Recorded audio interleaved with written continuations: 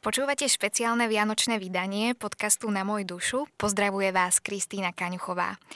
Dnes sú so mnou v štúdiu moji spolužiaci a kamaráti Martina Jurecová, Mariana Palková a Michal Dudoň. Vítajte.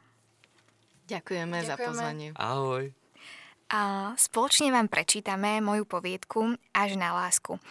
Pohodlne sa teda usaďte, uvarte si váš obľúbený čaj a počúvajte.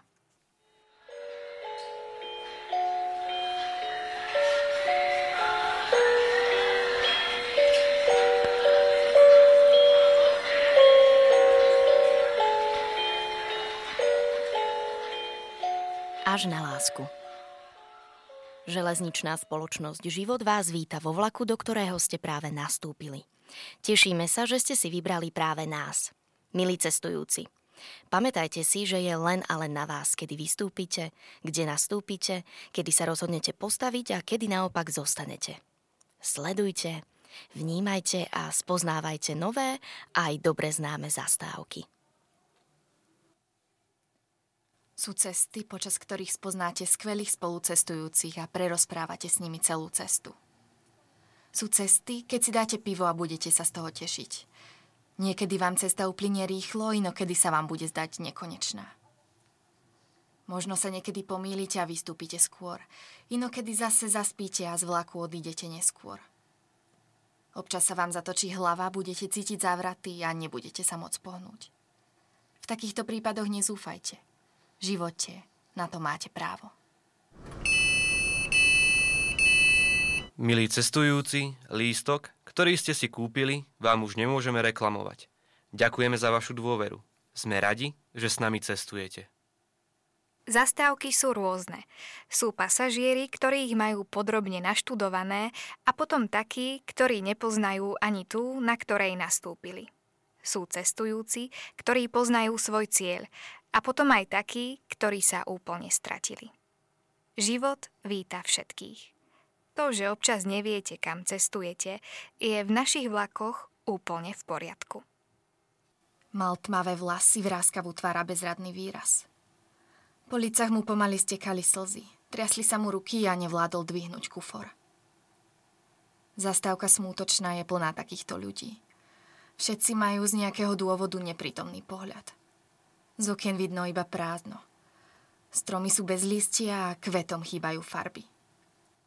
Tráva nerastie a slnko nesvieti. Chvíľami je všade úplná hmla, ktorú strieda hustý prach. Nikto z cestujúcich sa neusmieva. Na smútočnú sa už nikto nechce vrátiť. No aj napriek tomu si tam mnohí kúpia lístok bez toho, aby o tom vôbec vedeli. Ľudia tu vystúpia a nevedia nájsť vlak, ktorým by mohli odísť preč. Cesty odtiaľ trvajú príliš dlho. Železničná spoločnosť Život víta všetkých, ktorí pristúpili na stanici Šťastie. Ospravedlňujeme sa za meškanie. Pohľad z okna zrazu stál za to. Všetci sa zhlboka nadýchli. Vzduch bol ľahký a svieži. Mala vlnité vlasy, vrúcný úsmev a v rukách zväzok čerstvo natrhaných kvetov. Oblečený mala smaragdovo-zelený kabát. Bola oslňujúca. Vyžarovala z nej láska, radosť a pokoj. Našťastí nastúpili aj deti, ktoré sa vracali z výletu v dobrej nálade. Jedli cukrovú vatu a mali cukrový úsmev. Jedno z nich malo gitaru a všetky spievali. Nasledovali zastávky úsmev, pokoj a harmónia.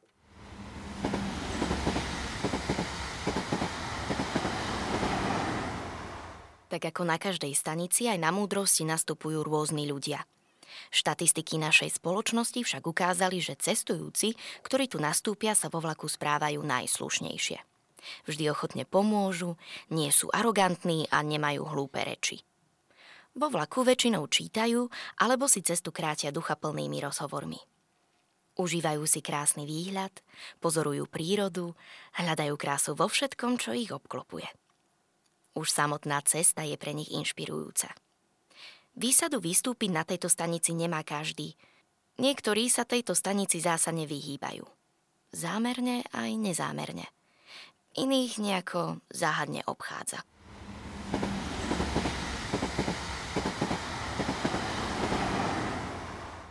Veľmi blízko múdrosti je hlupáková. Ani si to nestihnete uvedomiť a zrazu ste tam. Touto stanicou prechádzajú všetci. Niektorí tu iba prestupujú, iní sa tu zdržia oveľa dlhšie a mnohí tu zostanú navždy. Osudy ľudí vystupujúcich na hlupákovej sú všelijaké.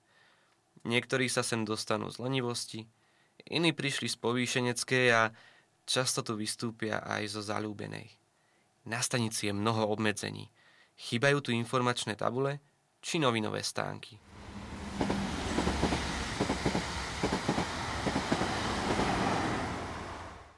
Jazda medzi láskou a nenávisťou trvá necelých 20 minút. Hranice sú príliš tenké. Kvalita vlaku sa odvíja od toho, z ktorej stanice cestujete. Vlaky z nenávisti sú v dezolátnom stave. Koža na sedadlách je roztrhaná. Elektrické zásuvky už dávno nefungujú a závesy by ste tam hľadali márne. Potreba škodiť a spôsobovať bolesť je prítomná všade. No čím viac sa nenávisti vzdialujeme, tým bližšie sme k láske. Na našej hlavnej stanici. Tu začínajú a končia všetky naše cesty. Odtiaľ vyrážajú vlaky do celého sveta. Sem si chodia cestujúci nakúpiť zásoby na celý rok, načerpať energiu a pozdraviť známych. A potom pokračujú ďalej a ďalej a ďalej, až sa napokon opäť vrátia. V mene železničnej spoločnosti Život sa s vami lúčime a tešíme sa na ďalšie cesty. Robíme všetko preto, aby bola vaša jazda pokojná, pohodlná a príjemná. Mnohé koľajnice sú však v zlom stave a nedokážeme odstrániť všetky prekážky. Napíšte nám o vašej ceste s nami aj to, čo by sme mali zlepšiť či napraviť. Život bude robiť všetko preto, aby ste si cestu vychutnali. Dovidenia a pekný deň.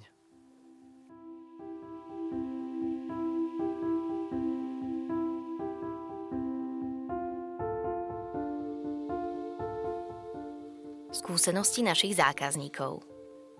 So Životom sa mi vždy cestuje dobre. Aj napriek tomu, že som sa vo vlaku veľakrát zasekol, keď mal 100-minútové meškania. Občas mi je v ňom tesno a pociťujem úzkosť. Počas poslednej cesty som si nechal naraz dlhé vlasy a potom som vystúpil na slobode. Zhlboka som sa nadýchol, sprievodca mi podal bicykel a svet mi ležal pri nohách.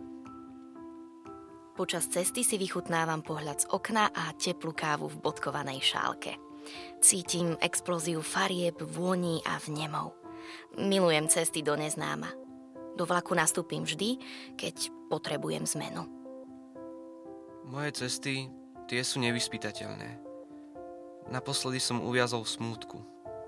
Ešte stále tu trčím. Na moju poslednú cestu nespomínam rada. Vlak sa úplne pokazil. Po hodinách čakania na nový som sa rozhodla vystúpiť.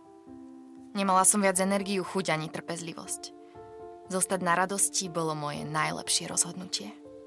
Pršalo a preto som sa rozhodla nastúpiť. Počase vyšla dúha. Konečne sa mi uľavilo. Cesta zo smutočnej do šťastia trvala presne 1500 hodín. Život by mohol byť niekedy rýchlejší. S kuframi plnými starostí mi pomohla šarmantná dáma. Prešiel som uličkou. Sadol som si vedľa dvoch mladíkov. Celú cestu rozprávali vtipy. Nastúpili na veselej. Nesmiel som sa tak hlasno už dlhé roky. Po chvíľach strávených vo vojne, bezradnosti a osamelosti som zabudol, že to aj dokážem. Opýtal som sa, kam cestujú. Zaskočil som ich, vraj sa tým teraz nechcú zaoberať. Bolo nám spolu dobre, tak sme sa bezstarostne viezli ďalej. Mama mi vo vlaku kúpila čokoládové koláčiky s jahodovou polevou. Vďaka nim mi cesta zo sklamania do svetlejšej budúcnosti ubehla veľmi rýchlo. Milujem život a koláče, ktoré ponúka. Cestujem zo zúfalstva už celý rok. Neviem vystúpiť. Vždy, keď sa odhodlám, začne pršať a preto zostanem. Zastávky sa mi míhajú pred očami a nevládzem sa postaviť. Viním z toho život. Sú jazdy a jazdy. Keď som cestovala z nespokojnej, vo vlaku bolo horúco, ľudia neznesiteľní, okna zarosené a jedlo smrdelo. No keď som nastúpila na spokojnej, všetko bolo bez problémov. Občas vystúpim na zlej zastávke, pretože nepočujem názov. Život by ich mohol asi častejšie a nás cestujúcich varovať. Ďakujem za všetko, čo pre cestujúcich robíte. Áno, máte veľa chýb a niekedy by som vám najradšej vrátila lístok. No odpúšťam vám všetky nedostatky, pretože život mám aj tak zo všetkých spoločností najradšej. Počúvali ste Vianočný podcast Na môj dušu. V štúdiu so mnou boli Martina Jurecová, Mariana Palková a Michal Dudoň. Všetci vám prajeme Vianoce plné lásky a pokoja. Teším sa na vás aj v budúcom roku, keď sa budem opäť rozprávať s tými, ktorým naša duša nie je ľahostajná. Na môj dušu nie.